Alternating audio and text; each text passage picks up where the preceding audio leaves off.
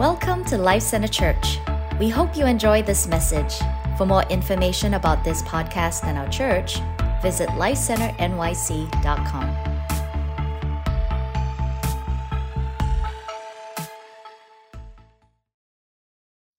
That's really my heart for this message, that we would know him more, that I pray that it would provoke you, that even this morning, this afternoon, you'd be provoked to know him more, to know Jesus more, to know the Father more, to know the Holy Spirit more. I want to talk about the Trinity today, and I'll title this message, The Beauty of the Trinity. And I'm being provoked because I realize I don't know enough about the Trinity. I don't know enough about the way God has chosen to reveal himself to the world. And I am not content on the little knowledge I have. I want more. And if you're of that mindset this morning, you will get what you asked for. Because he wants to pour out more. How many of you know that? He wants so much more. You know, God is limitless. When we get to heaven one day, and when the new heaven and new earth, when heaven comes to earth, we will still be in this place of wonder and experiencing new parts of who he is. Like we'll never come to the end of that, ever.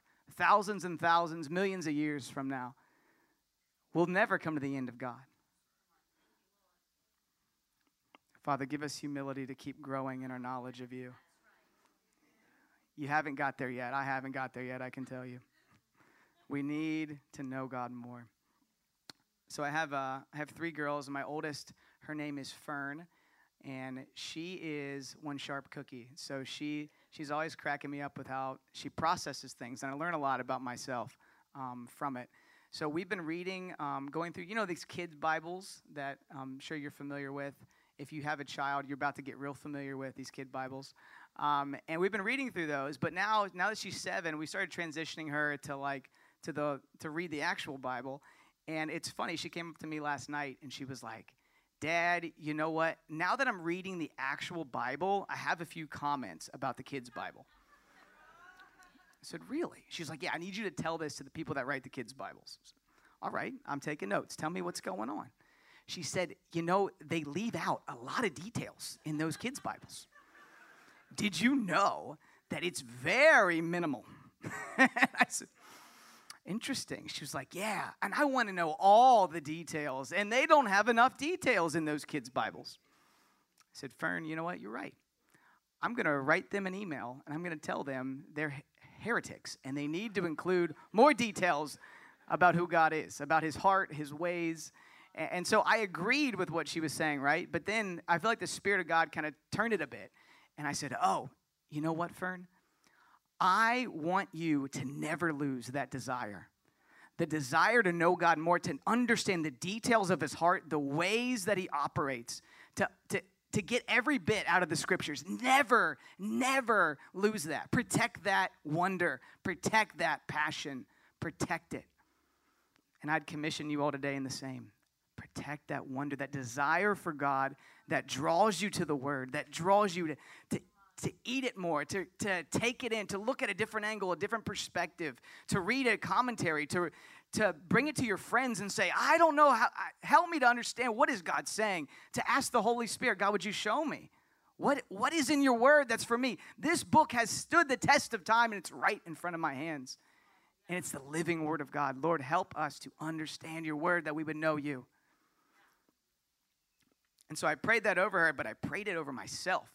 And I'm praying it over each of you today, God, that we would hunger and thirst for the living God through the Word of God, through every part of our being, that we would love you with our mind and our heart and our soul and our emotions, and every part of us would love the Lord. I want to raise up, I believe we're called in this house to raise up people that are so in love with Jesus that they're consumed with the Word of God. They're full of the Spirit. They're operating. They're hearing his voice. They're operating in the ways of the Spirit. But they're also so full that they want more Word. They want more of the Bible. They want their minds to be renewed as well as their spirits and their souls. I think that's a key part of what we're called to in this city, because we can bring these things together. The Spirit and the Word are not separate. They come together. They feed one another. And even as we talk about the Trinity today, how many know how important it is that we acknowledge the three facets of the Trinity? The Father, the Son, and the Holy Spirit. It's so important. And you can even see through church history, even in modern history, how if we're not emphasizing all three of these, we can get to some odd places. We can get to some weird places. I mean, for instance, you have people that they forgot the Holy Spirit was a part of the Trinity. Like, give me Jesus, give me Father God, Holy Spirit, I don't know, man. I don't know. Like, the Holy Spirit is part of the Godhead. Holy Spirit is God himself. We cannot negate the Holy Spirit. We have others, they're like, they had issues with their father, they've had hurts and wounds, and they're just like, you know what, just give me Jesus, man. Like, Jesus, I can connect with Jesus. I love Jesus. Jesus was fully God and fully man. He's the most relatable to many of us of the Trinity. But the Father, he seems too powerful, too, cut and dry. Like, I just want Jesus. No. It doesn't work like that. God is three persons, and one is the Father. And then you've got, the super charismatic crowd. We just want the Spirit. Come, Holy Spirit. And I love to pray, come, Holy Spirit. I'm going to pray it today. But he's one, just one, of the triune God. It's not all Holy Spirit. It's not all Jesus. And it's not all Father God. It's all three in one. And it's kind of tricky, honestly, to separate. And it's why we need more desire and passion for God to pursue even the aspects of the Trinity. Because if you're not hungry for more God, you're probably just going to give up with the Trinity. You're like, I can't figure it out. I'm going to move on. Let's just be honest. But if you want more of him, and you say, God's expressed his way in three persons, I want to know all three of them. I want to understand all the aspects of who God is. I bet you'll press into this topic. I bet you'll want more. So we have one God, yet we've got three separate persons. That's where it gets tricky. God is not of this earth. How many of you know that? So the complexities of God are tough to explain with a one-dimensional world that we live in, or three dimensions, but you get what I'm saying. We're in a three-dimensional world, not a one-dimensional. We're not, a storybook here. But God is beyond our dimensions, right, and beyond our understanding. And so the Trinity is challenging. So we know from Scripture that there is one God. There's only one. And this is very clear in the book of Deuteronomy, in the Old Testament. Hear, O Lord, is Deuteronomy 6:4. The Lord our God, the Lord is one. Isaiah 44:6 says, this is what the Lord says. Israel's King and Redeemer, the Lord Almighty, I am the first and I am the last. Apart from me, there is no God. There's one God. But he expresses himself in three persons. Okay? Now, I've heard it put before in youth ministry, and then I did youth ministry, and I said the same analogy. Well, the Trinity is like water. It's like H2O. You've got ice, you've got liquid, and you've got vapor. And I thought that was a pretty good explanation, but the more I look into it, the more it's not really a good explanation of the Trinity itself. And part of the problem is God has distinct three different parts. So he's of one substance, yes, like water, like ice, like vapor, but he's three distinct parts. And so I was like, oh man, my youth leader led me astray, and now I led a bunch of youth kids astray, and now I'm a heretic. God help me. No, I'm joking about all that. But my point is it's hard to understand the aspects of the Trinity because they're the same substance, but they're individually different, okay? Every member of the Trinity is uncreated, unlimited, and eternal. All of them, all three of them. So if you look, even we go right to the very beginning, Genesis 1. Now we know God the Father, like he's the obvious creator. He even sends the Son and begets the Son. But even in Genesis 1:2, we see, now the earth was formless and empty, and darkness was over the surface of the deep. And what? The Spirit of God was hovering over the waters. There he is. Genesis 2. I'm telling you, that's the real God. He's also the Holy Spirit, and he's hovering over the waters. And what do we know about Jesus? Well, from the book of John, chapter 1, here's what we know. Chapter 1, verse 1. In the beginning was the Word, and the Word is Christ. And the Word was with God, and the Word was God. There's a big one. If you go around New York and you tell people, I love God, I believe in God, they might be like, great, that's so good. And if you tell them, Jesus is God and you need to follow Jesus, then they're going to get mad at you. They might come after you. Well, they might come after you either way if you're in the wrong subway car. But if you tell them that Jesus is God, watch the vitriol reaction. But this is the reality. Jesus himself is God, just as the Holy Spirit is God. And the Word was with God, and he was with God when? In the beginning. And through him all things were made. Without him nothing was made that has been made. When you say that, you're going to know real quick the person you're talking to. Because some people that will agitate them. When you tell them Jesus is before all things and he created all things with God the Father and Holy Spirit in the beginning of time. So in this city, we want to share the gospel. You got to know the Trinity if you're going to share the full gospel. And people are going to come in droves when we share. But we can't be afraid to share the fullness of who God is, how he's revealed himself. In fact, when we do, their hearts will be rent and they will come to the Father. But we cannot hide from these truths because it's controversial. This is the gospel that you and I have been entrusted with. We cannot compromise the Trinity. Interesting enough, the Trinity, they are also equal parts. And so there's not like there's a hierarchy here. They're co-eternal and co-equal. The last thing I'll say, the Trinity is not explicitly defined in Scripture. And that throws some people off. They're like, well, if it's such a big deal, why is it not in the book? And I would say, well, if you're looking, you will find the Trinity everywhere in the New Testament. It's everywhere. It's implied. And just because men created doctrines around the Trinity does not mean it doesn't exist and it's not a core facet of the faith. It's everywhere.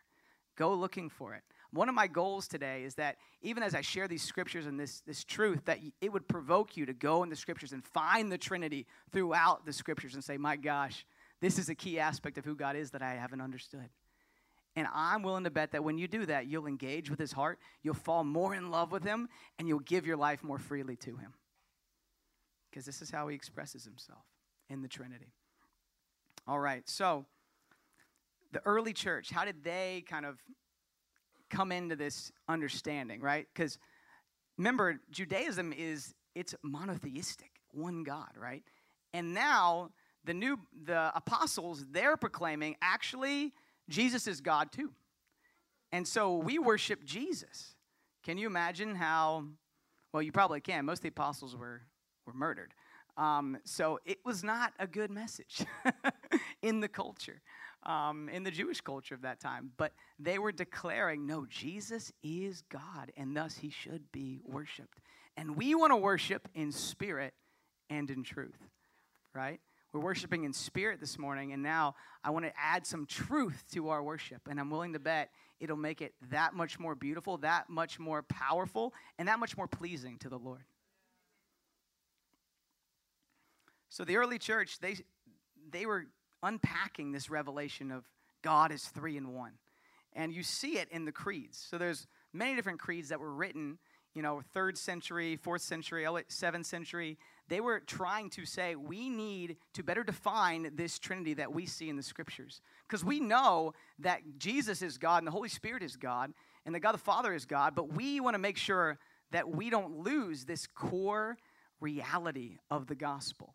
And so what did they do? They wrote these truths into the various creeds. And I'd encourage you to read some of these creeds. Check out the Apostles' Creed. Check out the Nicene Creed. Read these things because it was written because people were getting so off base, because people were claiming, Jesus is not God. He's just an angel. Jesus is just a messenger. Like they were making all these claims. They said, no. If you don't believe Jesus is God, you're not a Christian. If you don't believe in the triune God, you don't know God. And so they had to ground the people in that time into truth. How many of you know we live in an age where things like creeds are pretty important. Things like understanding that truth is not is not contingent on people, that there is a real truth. We're in the postmodern era where somebody can just say, well, this is my truth. This is how I read the scripture, so that's how it is. You say, no. There is a real truth. There was a real man named Jesus who really is God. And if you don't believe that, you're not even a Christian. You're not even following the Lord. And so I'm telling you out of love because, my gosh, you think you're a Christian and you're not actually being true to the scriptures. You don't know the God that you claim to know.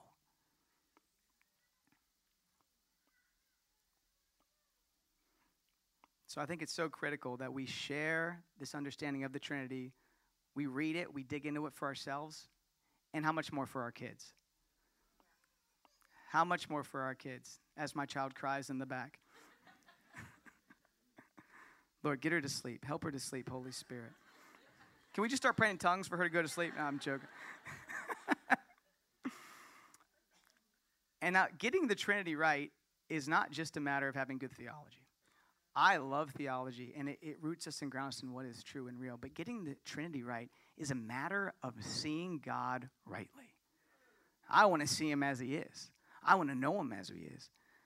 We pray that, but knowing the Trinity, knowing the Word of God is what actually allows us to see him rightly. So that's what it's all about. Now, if we look in the scriptures, I'm going to go through a bunch of scriptures today. I want to look at the Old Testament first. So the Old Testament, nobody comes out and explicitly says there's a Trinity, but there are some hints in the Old Testament that I find quite interesting. Genesis 1, turn with me to Genesis 1:26. Genesis 1:26. And here's what it says. Then God said, let us, plural, make mankind in our, also plural, image, in our likeness, so that they may rule over the fish of the sea and the birds of the sky and over the livestock and all the wild animals and over all the creatures that move along the ground. Genesis 1:26. It's plural. Interesting. Genesis 11:7 says, come, let us go down and confuse their language so they will not understand each other. Us. And that's the Tower of Babel. We got our Bible scholar here. You're on it. Isaiah 6:8. Then I heard the voice of the Lord saying, whom shall I send, and whom will go for us? And Isaiah said, here I am, send me. He's responding to a plural God, but they're monotheistic. It's interesting, right? Psalm 110:1. The Lord says to my Lord, sit at my right hand until I make your enemies a footstool for your feet. The Lord says to my Lord, what's that all about? Now, Jesus comes and he comments on this scripture in Matthew 22, verse 43. He says, who is that other person? Who is that guy? The Lord, speaking to the Lord, he's pointing to himself. He's saying, I am him. I am him. So we see these clues in the Old Testament. But when we get to the New Testament, things really blow open in terms of the Trinity. Things really become much more clear. Because it's not really clear, to be honest, in the Old. There's just these clues. You know, God's like that. He loves to, that tells a lot about God, right? He kind of sprinkles these things in his word. It's like, do you want to know more? He's like that. Do you want to know more? Ask me about my word. Ask me about the things. Ask me about Jesus. Ask the Holy Spirit more. I'll give it to you. So let's go to the New Testament, looking in the Gospels. Where do we see the Trinity? My favorite one is Matthew 3. Turn to Matthew 3, verse 16. This is my favorite picture of the Trinity by far. And here's what it says. This is the baptism of Christ, right? So just to give some context, Jesus is about to start his ministry. He's lived on the earth 30-some years. He hasn't done any miracles that we know. He hasn't revealed himself, who he is. And here is the key moment. He goes to John the Baptist. And John, he says, John, I need you to baptize me. And John's like, whoa, are you kidding me? I know you're the Lamb of God. I know you are God. He's like, no, I need you to do this. And so let's look at this scene right here and look for the Trinity in this moment. Matthew 3, verse 16. As soon as Jesus was baptized, he went up out of the water, and at that moment, heaven was opened. That's just an amazing scripture right there. Heaven was opened. So that would imply it wasn't open before, but now that Jesus goes, it's opened. And heaven was also like often it was like a door, like people would see it. But now you've got an opening happening, and you even see, if you go into the book of Acts, you see the same thing where Stephen, when he's being killed, he looks up and behold, a door. Like something burst open in the heavens in this moment when Jesus chose to be baptized and enter into his ministry. Now heaven's different. So anyway, that's a fun fact. Here's the key part. I'm getting distracted. At that moment, heaven was opened. He saw the Spirit of God descending like a dove and alighting on him. There's the Spirit. The Spirit of God descending like a dove. My kids are like, the Holy Spirit is a dove and came down and sat on Jesus' head. And I was like, what kid Bible did you read that in? I'm going to email them too. That's not right. But like a dove, which is a beautiful picture of the Holy Spirit that coming and resting on Jesus like a dove. And a voice from heaven, here's the key part, says, "This is my Son, whom I love, and with him I am well pleased."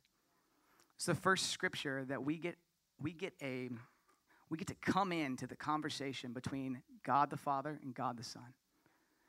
We're coming in to hear their dialogue, to hear how they relate, how they connect to one another. What a profound thing to hear. They're not. What are they talking about? They're talking about their affections. He's saying, "You are my Son," with whom the other ways translations say, "My Son in which I take delight in," or "My Son with which I am well pleased."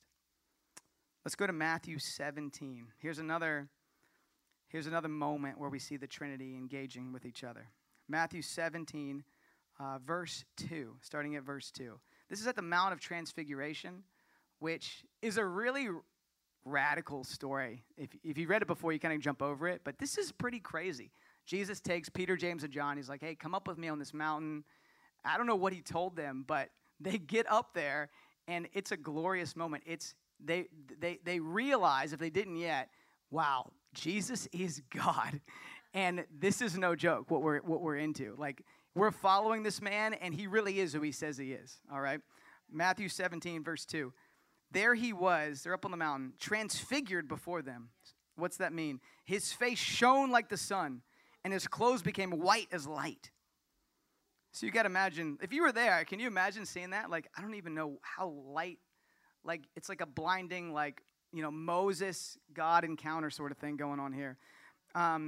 Just then, there appeared before him. There's Moses. He's there. And Elijah. And they are talking with Jesus.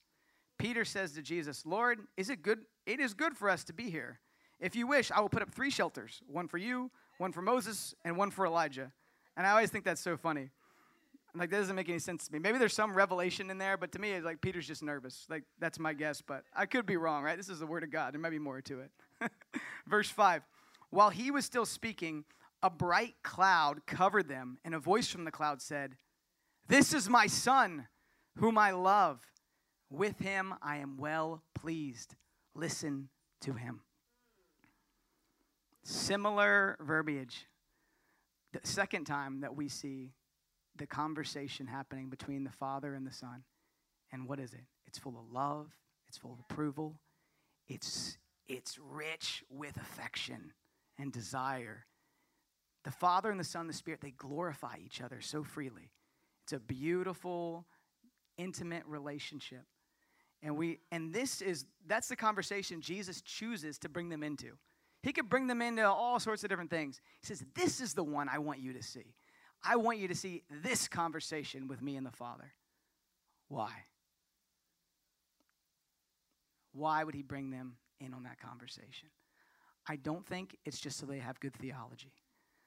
I think it's so they have revelation themselves of what they can have with the Father. Jesus is saying, what I have with the Father, you can have with the Father. The unity, the fellowship, the delight that the Father takes in me, he takes that in you. So he's laying this foundation as his disciples. He's bringing them in to the secret place. And here's what it looks like: love and affection, approval, joy, intimacy. Oh my gosh, this is good news. That's what it looks like to have a relationship with the Father. So I just want to go through here 3 different points related to the Trinity. And my first one, I really hit on it quite a bit in these scriptures. My first point: the Trinity is founded on mutual love and affection. Father, Son, Holy Spirit. There's mutual love and affection. They're constantly glorifying each other, and they're constantly pointing to the other one. It confuses us because we're used to kind of hierarchy sort of models, people trying to lord, but God is really comfortable in himself, and he's fully in love and at unity with himself. And that's a beautiful reality, especially if we're made in the image of God. Lord, make me like that. Lord, make me like that.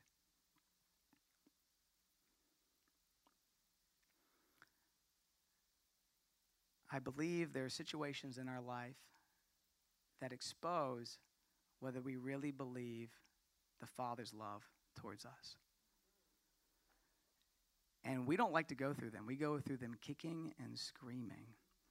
But when God puts us, or when we allow ourselves to get into certain situations, we find out real quick, am I confident in the love of the Father?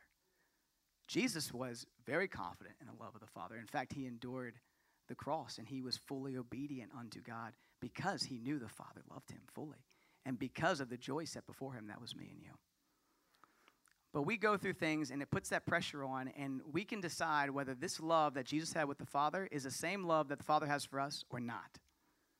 And we'll find out real quick. So I'll share with you briefly kind of a situation I had recently that challenged in me whether I agree with the Father's love for me. So we went to a mission trip there in the summer. We went to Mississippi, Jackson, Mississippi. And it was in preparing for it. How many know the flights are kind of crazy right now? I do not prophesy that over you, but that is a reality in the earth. And so our flights got all messed up. We had to fly out of another city and like the next day. So we're going the next day to another city to fly out to try to get there. And we show up at the airport. It's like 7 o'clock. I'm carrying a 2-year-old toddler. And we show up, and the security guy's like, "You guys are at the wrong airport." And I'm like, "Dude, are you for real? Like, this airport is on my ticket, right?" He's like, "No, it's a different D.C. airport." And I was like, oh, my gosh. And so we're already late to the missions trip, right? And all the missions trip people, they were holding it down. There was like 3 of them there, and they were like trying to like minister to 50 kids. And so they're already kind of swimming underwater. And now I'm calling the airline, I'm trying to do everything I can, and I can't get anything. Like, nothing is opening up. It's going to be a whole nother day delayed. And I am just beyond frustrated. And because of my history, because of my past, because of things I've dealt with, a moment like that is extremely triggering for me. How many can relate? How many have something where maybe somebody else doesn't think it's that big of a deal, but for you, that is a big deal. Like that, like you're about to get unsaved, but because it was that bad, you know? You know what I'm talking about. So I'm a mess. Like, I'm so mad, and I'm rehearsing the lies of the enemy over me. You're an idiot. You're a failure. Like, how could you do this? You left your team hanging. Why did you not check that thing? Why did you not do this? I mean, it's coming on me hard. And in that moment, it took a godly wife to break that lie. Because my wife's seeing all this, and she could have been mad. And let me tell you, I messed up her day real bad because we got a 2-year-old in the airport. It is not fun. So nothing changed circumstantially. It was a bad day. But what changed was she began to agree with God's love for me, God's heart for me. And my accusation and the lies that I was allowing to come and hit my heart, she wouldn't agree with them. She was like, you know, you're blessed. You've done so much. It's okay. You're loved. You're taken care of. And she would not agree with the accuser. And so I'm left with like, I guess I'm going to have to just agree to let God love me. I'm just going to have to agree to not condemn myself because he's not. And so it's a little example, right? Some of us have much bigger problems than that. But those little things really matter Because if you can agree with truth, you can agree with the love of God in a moment like that, you could save yourself all sorts of trouble. You know, Friday night, we were here, and I felt the Lord so strongly coming against fear, shame, condemnation. And so we just started repenting. Because in fact, when you start doing that, like things shift. If you're getting bombarded with fear and shame and kind of like those messages, like I was saying, like you're an idiot, you're a moron, you're whatever, your life doesn't, you're not going to fulfill the plans of God for your life. When you start getting hit with that, immediately go and just ask the Lord, what are the things that I've done wrong that I need to repent of? Just come at it that way, and let Him love you. Let yourself feel that forgiveness and receive it. And when you do, my gosh, like it'll turn something in your heart. It'll allow you to re-engage with Him because you realize I'm condemning myself and I'm not condemned before God. The blood of Jesus, if I've received Christ, the blood of Jesus speaks a better word than my silly decisions. And repentance is the quickest way to get there. And now some of us would just, in the church, they just want to skip over that and just say, oh, just receive the grace of God. No. Like, the grace is real, but you need to repent. You need to come before Him because to love Him is to obey His commandments. I'll say it again. To love God is to obey His commandments. It's not just to hug Him and kiss Him and have nice times with Him. It's also to obey what He says. That's how we love God. That's how Jesus loved God. So number one, the Trinity is founded on mutual love and affection. And we need to receive that love. Number two, the Trinity functions together. It works together to secure our eternal life with God. How many of you know it takes the triune God to actually execute the redemptive plan for God on the earth and to save our very souls? He works through the triune God to do that. I'll show you. Here's the roles. The Father is the author of salvation, right? He initiates. The Son is the actor of salvation, right? He's our mediator. He's God in flesh who actually comes and dies for our sins, who actually comes and lives the life we're supposed to live so that we can now have access back to the Father. And the Holy Spirit is the applier of our salvation. The Holy Spirit confirms what Jesus did was right, and the kingdom of God is coming fully on the earth. I'm the down payment. I live in you, and I'm making you so confident and aware that what Jesus said is real. And what He has started, He will finish. So the three of them work in tandem, and then, of course, Christ is going to come back and fully execute the kingdom of God here on the earth. And so they work in tandem to bring about God's redemptive plans. And so it's important that we see how the three of them work. I'll read this real quick. John 3:16. We've heard this probably plenty of times. For God so loved the world that He what? He gave His one and only Son.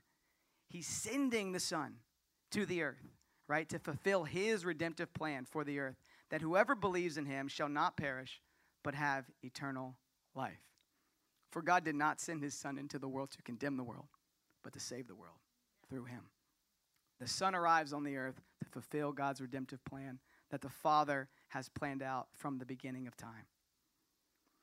Now, I want to turn real quick, just going through the upper room discourse, John 13 to John 17.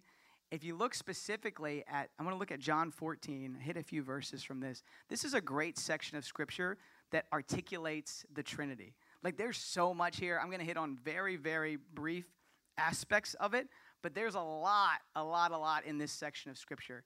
And if you ever listen to Mike Bickle, he preaches on this so much. Mike Bickle out of IHOP. And he says how John 14 is one of the key scriptures in even knowing how to love the Lord your God with all your heart, with all your soul, with all your mind, all your strength. John 14 shows us how to fulfill the greatest commandment. So I want to read John 14 starting at verse 1 to get a picture of what Jesus is doing and what the Father has initiated. All right, John 14 verse 1 says, "Do not let your hearts be troubled. You believe in God, believe also in me." All right, Jesus. He's saying, you believe in God, so now also believe in me, which that's a pretty offensive statement if you're in that culture at the time. But Jesus is saying, believe in me. My Father's house has many rooms. If that were not so, would I have told you that I am going there to prepare a place for you? And if I go and prepare a place for you, I will come back and take you to be with me, that you may also be where I am.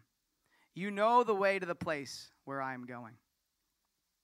So he's sharing this with the disciples right before he's about to leave. He's about to go and die on the cross and be resurrected. And this is some of the last statements he's making to his disciples in preparation. And so he's saying, do not let your hearts be troubled. Because they're about to go through a lot of trouble. They're about to go through a lot of confusion when their leader, when the king of kings, who they thought was going to restore the entire kingdom now, in that moment, in Israel, they're thinking he's going to restore it. But lo and behold, now he's going to leave. You want to talk about a confusing situation for the disciples to be in. So he's saying to them, give no place in your heart for trouble. Give no place. Have peace, have confidence in this reality. And what's the reality? The Father has a place for you. In the Father's house, Jesus is going to prepare a place for them. And how many know, that's the whole rescue plan. That's the whole redemptive plan of God. That Adam messed this thing up, but you know what? I'm sending a man. Actually, I'm sending myself, my own son. And he is going to fix this mess that humanity is in. He's going to come and resolve the issue of sin so that you can go and be in the Father's house all the days of your life, forever and ever and ever. And even the new heaven and the new earth are coming together. So you're going to get to do it actually on earth in this new heaven, new earth realm, which is going to be beautiful. But Jesus is saying, don't you worry, disciples. This will happen. I will prepare a place for you. Some of us, we want to comfort ourselves with lots of other things, like just even niceties. But what we need is the truth of God. What we need is the bigger narrative that God has prepared, Jesus has prepared a place for us in the Father's house. And that's going to be a good house because we have a good God who is intimate with himself, who has love and affection for his kids. And that's where we're going. That seems like if you share it to people, they're like, why don't you just hear my heart, hear what I'm going through? So you need to hear them. Don't just tell them, hey, you're going to go to heaven one day. You're going to be in God's house. Don't go right there, but still take them to that place because that's the reality where peace, supernatural peace, comes and dwells in our hearts. And we need this truth right now in this era. You need to know that Jesus prepared a place for you in the Father's house. Not so you can hang in there, but so you can persevere, so you can bring the kingdom of God in this city. Some of you were placed in this city to bring the kingdom, and you cannot afford to compromise. And when you know who your God is, when you know where you're going, you will not compromise. You will be eternally minded, eternally focused, and the temporal things will have no hold on you. And when people call you an idiot or you call yourself an idiot, you're going to be able to crush those things under the love of Christ. You're not going to agree with that nonsense because you got bigger fish to fry. You've got the kingdom of God to bring into this city. We can't let these little things ruminate anymore. I'm serious. I feel the Spirit of God so strongly. He wants to root out those lies. He wants to root out that insecurity and fear in our heart. I know where you're going, he's saying. Do you know where you're going? Do you know what I've done for you? The things I planned for you. The places that you're rooted in heavenly places. Jesus, we need more of this revelation. God. And the Son gives us confidence as well. The Son gives us confidence in where we're going. And the Son is the only way to get to the Father's house. How many know that? He is the way, the truth, and the life. And this is declared in John 14 as we keep going. Verse 6, Jesus says, I am the way and the truth and the life. No one comes to the Father except through me. If you really knew me, you would know my Father as well. And from now on, you do know him and have seen him. Whoa. Philip said, Lord, show us the Father, and that will be enough for us. And Jesus answered, don't you know me, Philip? Even after I have been among you such a long time, anyone who has seen me has seen the Father. How can you say, show us the Father? Jesus was the perfect picture of the Father. And so people here in in our culture even today, they're like, I don't know who God is. Like, I think he's in that religion and that one, and everything kind of leads to God. And I think God's like this, or maybe he's like that. I don't know. Let's ask some more questions. Let's debate about who God is. The debate is over. Jesus revealed the Father. Jesus was God and revealed God the Father. So what he displayed is who God is. There's no question. It's who God is. And so we can have confidence in God if you look at the life of Jesus. You see how he heals, how he loves, how he responds to the people that are put in front of him. Wow. Maybe the kingdom will be all right. Maybe the Father's house will be a nice place if the Father's like Jesus. So we don't have to be afraid of the Father. If you're not afraid of Jesus, then you shouldn't be afraid of the Father. Some of you, I'm saying this prophetically, you need to learn to go to the Father more. Maybe you're going to Jesus, and that's good. Like, Jesus is the way, the truth, and the life. But he's pointing unto the Father as well. And I feel when you go there, you'll learn, you'll receive a discipline, and you'll receive a maturity that a father brings. That's a good word. That's for some of you. So,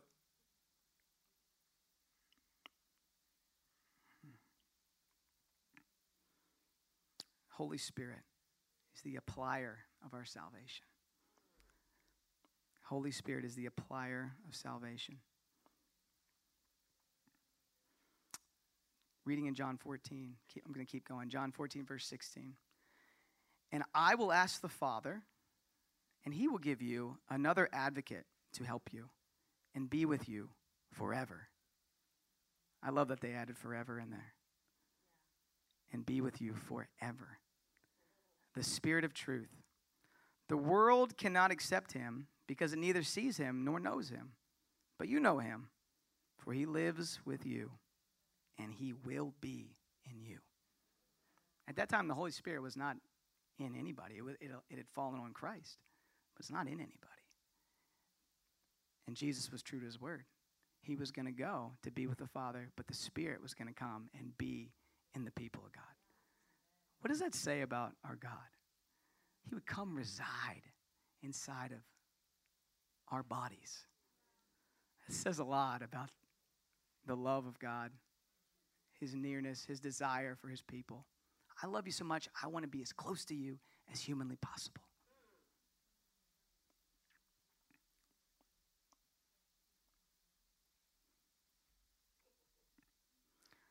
I love the Holy Spirit for so many reasons. John 16, I just want to read this real quick. Worship team, you guys could come on up. John 16 says, but when he, the Spirit of truth, comes. See, he's the Spirit of truth. Why are people saying truth and spirit are different? They work together. The Spirit of truth comes. He will guide you into all truth. He will not speak on his own. He will speak only what he hears, and he will tell you what is yet to come. Don't you love the prophetic nature of the Holy Spirit? Talk about something that will give you peace and joy and root you. The Holy Spirit tells you what is to come before it even happens, so you can have confidence. The plan of God will be fulfilled. He'll tell you that in small ways, but don't forget the macro ways. The kingdom of God coming. The Holy Spirit. And the Holy Spirit is crying out, Abba, Father. He's crying out, you are secure. You are safe. You have a good and loving Father. The Spirit of God is reminding us of that all the time. If we will ask him, I just want to encourage you, ask him, Lord, Holy Spirit, would you show me more of the Father's love? Would you show me, why do you cry Abba? Like, why do you cry out for the Father? Would you show me, Lord, why you're doing that? Why you're provoking that understanding for me to know I'm a son and that I have a loving Heavenly Father? Just ask him that. I don't know the full answer, to be honest. I just want to know. I want to know. Why is he crying out, Abba, Father? What does it mean? He will speak only what he hears. He will tell you what is yet to come. He will glorify me, because it is from me that he will receive what he will make known to you. See, the Holy Spirit will glorify Jesus. And that's a great way to test if that's the Holy Spirit or not. Somebody comes up to you and they say, God told me this. You say, is it glorifying Jesus? Because the Holy Spirit's the one speaking. The Holy Spirit's the one really initiating contact with our heart. Does it glorify Jesus? Does it glorify the Father? If it doesn't, you need to take that word out back and dump it. Some of us, well-meaning, have falsely prophesied things that are distort who God is. But we are called to test those words. And we have the body of Christ here to also help us process and test those things so that we can prophesy without being afraid. But we can test the words and we can grow in our knowledge of God, the triune God. All right, my last point. I like to go through my points. So, number 1, the Trinity is founded on mutual love and affection. Number 2, the Trinity functions together to secure our eternal life with God. And number 3, the Trinity invites us into the family of God. We are invited. The fellowship that the Trinity has, we get to share in a portion of that fellowship. That's a radical thing. That is a radical thing. John 14, verse 18 says, I will not leave you as orphans. I will come to you. Before long, the world will not see me anymore, but you will see me. Because I live, you will also live. And on that day, you will realize that I am in my Father, and you are in me, in Christ. And I am in you, Holy Spirit. We get invited to the table with the Trinity, with the God of the universe. Like, it's astounding. That's wild. That's what? Just let that hit home. We get invited to the table with the Trinity. I want to read this last verse. John 17, verse 20. This is Jesus praying. My prayer is not for them alone. I also pray for those who will believe in me. That's you and I. Through their message. That all of them may be one. Father, just as you are in me, and I am in you, may they also be in us. So now he's talking collectively. We're all children. We're all with the Trinity. This is a big party here. That's where we're going, We're going to the wedding banquet. That they may also be in us. So what? So the world may believe that you have sent me. I think some of us, we start to receive the love of God, and it impacts us. But then there's a second function. We're also called to give out the love of God. That the world may know that Jesus is who he said he is. It's when we operate in the love of Christ, in that unity together, in that unity with the Trinity, that the world knows that Jesus can deliver on what he said he would do. But if we're just receiving the love of Jesus and not giving it, it leads to all sorts of problems. It's almost like we're made to give out. And so if we're just taking in, our purpose becomes distorted and we become stagnant. And so I would encourage you today, just as much as during this prayer time we're going to come and receive more of the love of the Father, I would encourage you also, and tell the prayer people if this is you, pray that you also get commissioned to release the love of the Father. Pray that you look more like the Son. Because you're being conformed to the image of Christ. I think it's just so cool. We're being conformed to the image of Christ. And so, God, would you make us look like you, make us love like you. And in that place, you will find a lot of these fears and doubts and insecurities. They fall away because you know your purpose. And when you walk in his love, boy, you can receive a lot more love. When you give that love, he'll pour it out even more. Your cup will be continually overflowing. There's no shortage of the love of God. There's no lack. when you give it out, he'll give you more. Everybody stand for me, please.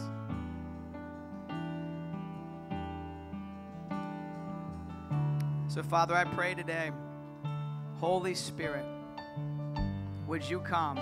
Come and glorify your Son, Jesus, today. Come and point us to the Father.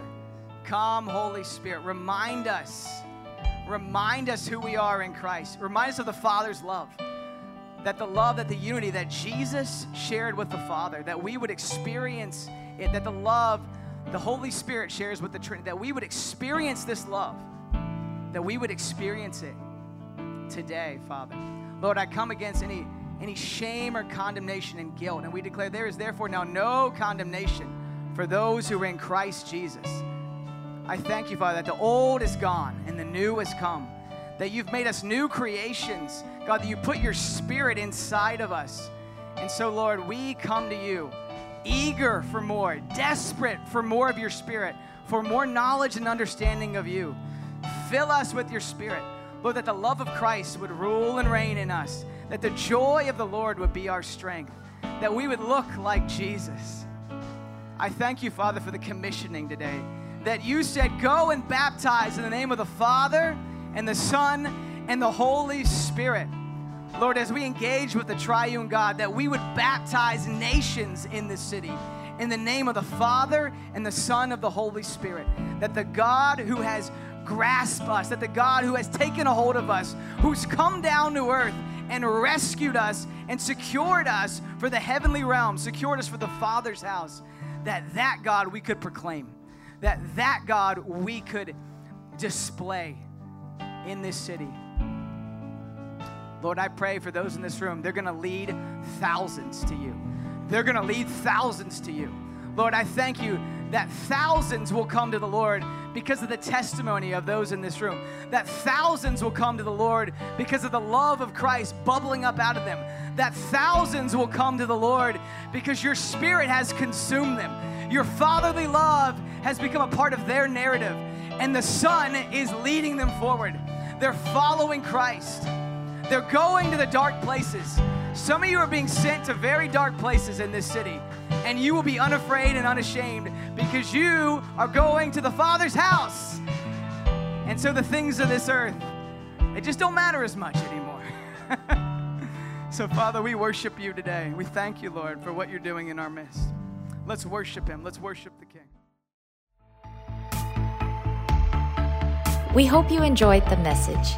You can also follow us on Instagram at Life Center NYC or YouTube at Life Center Church NYC.